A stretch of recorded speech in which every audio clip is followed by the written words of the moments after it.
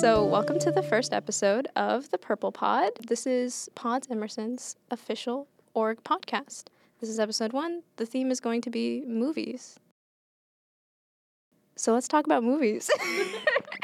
Into it. Who wants the mic? Who here's a film major? Not me. So, yeah, none of us are film majors, we should say. That's a good place to start. Yeah. Talking about no credibility. Absolutely not. Okay. The reason you should trust us is because we're not film majors. Well, the original pretend question doesn't I was going to pose was what makes a good movie. So does anyone have any thoughts about that?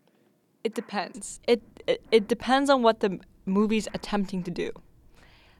If it's just trying to be funny, then it has to have good writing and good jokes and punchlines, and as well as like people who can actually act funny.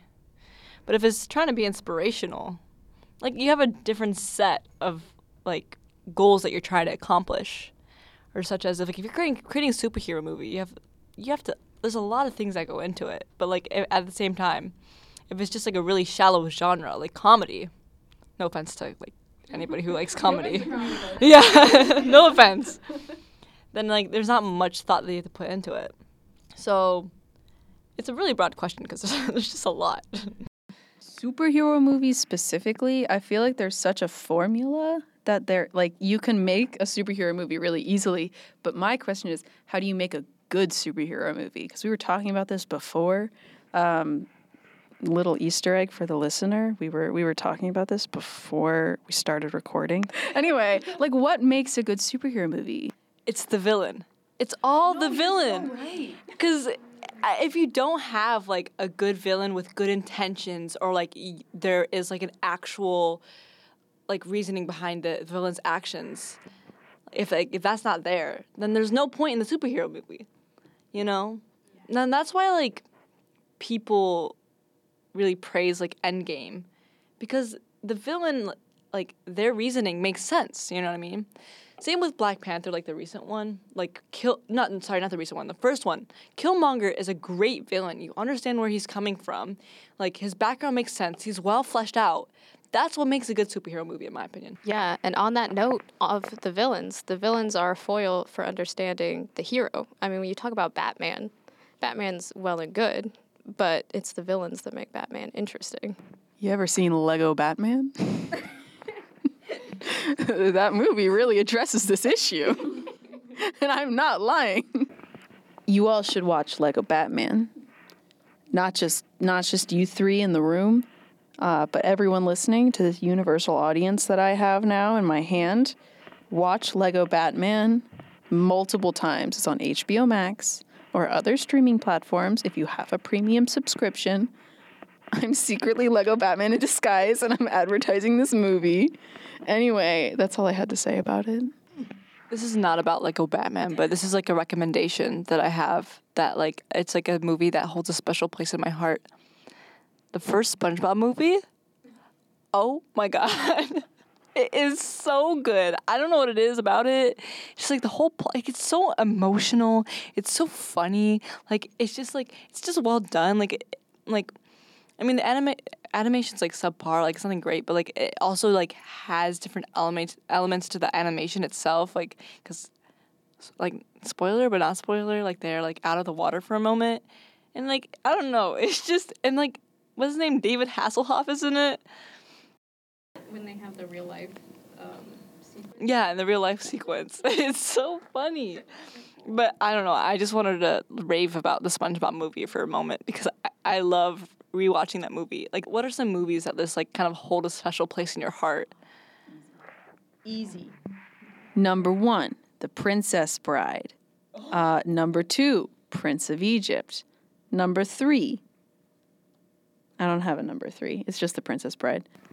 There are 3 movies that are the best movies in the entire world. 1, the Scooby-Doo live action, the first one.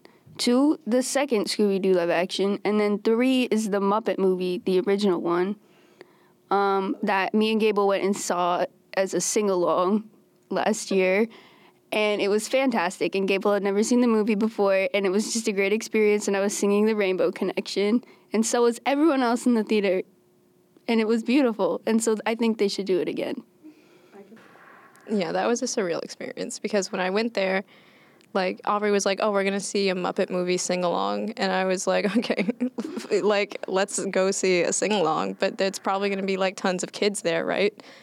And then we got there, and it was all adults. Most of them looked like they were on dates, which I'm really happy for them if that's the case. But like, I didn't expect anyone to sing, and then the lights go off and the movie starts. The light comes on the screen, and suddenly a chorus of voices behind me. It was wild. I just want to add that I knew there were going to be no kids there and that it was going to be all adults. Yeah, now that I've seen the movie, I understand why it appeals more to adults than children now. Like, it's the sort of surreal nonsense that can only really be funny if you're an adult who knows how the world works. But anyway, I think my favorite movie is How to Train Your Dragon. I love it. I love it from an animation standpoint. It's fantastic. And from a visual standpoint, the soundtrack, I listen to it all the time. And just good writing. I, this summer, saw a concert in which they played How to Train Your Dragon, the theme. That's cool. That is all. It was outdoors. It's really cool. I just wanted to make a comment about, like, surreal nonsense that only adults can really understand. And I'm just going to continue to advocate for the SpongeBob movie because that is the case for the SpongeBob movie. It does appeal to children because, I mean, SpongeBob, I feel like in character design and, like, in writing, appeals to children. But at the same time, the humor and, like, the plot line itself and, like, some of the actual, like, underlying messages of the movie, it totally appeals to adults. So you should watch it. It is, I don't know why I'm so obsessed. It's just so good. I'm going to add on to that to talk about the Lego Batman movie for the millionth time.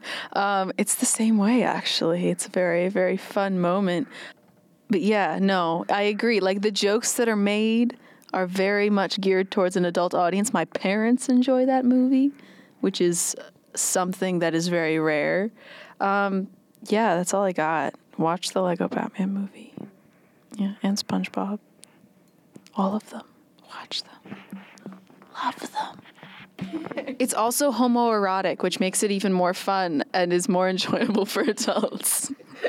Anyway. So after that very important note, yeah, that's all of our thoughts about movies. Homoerotic.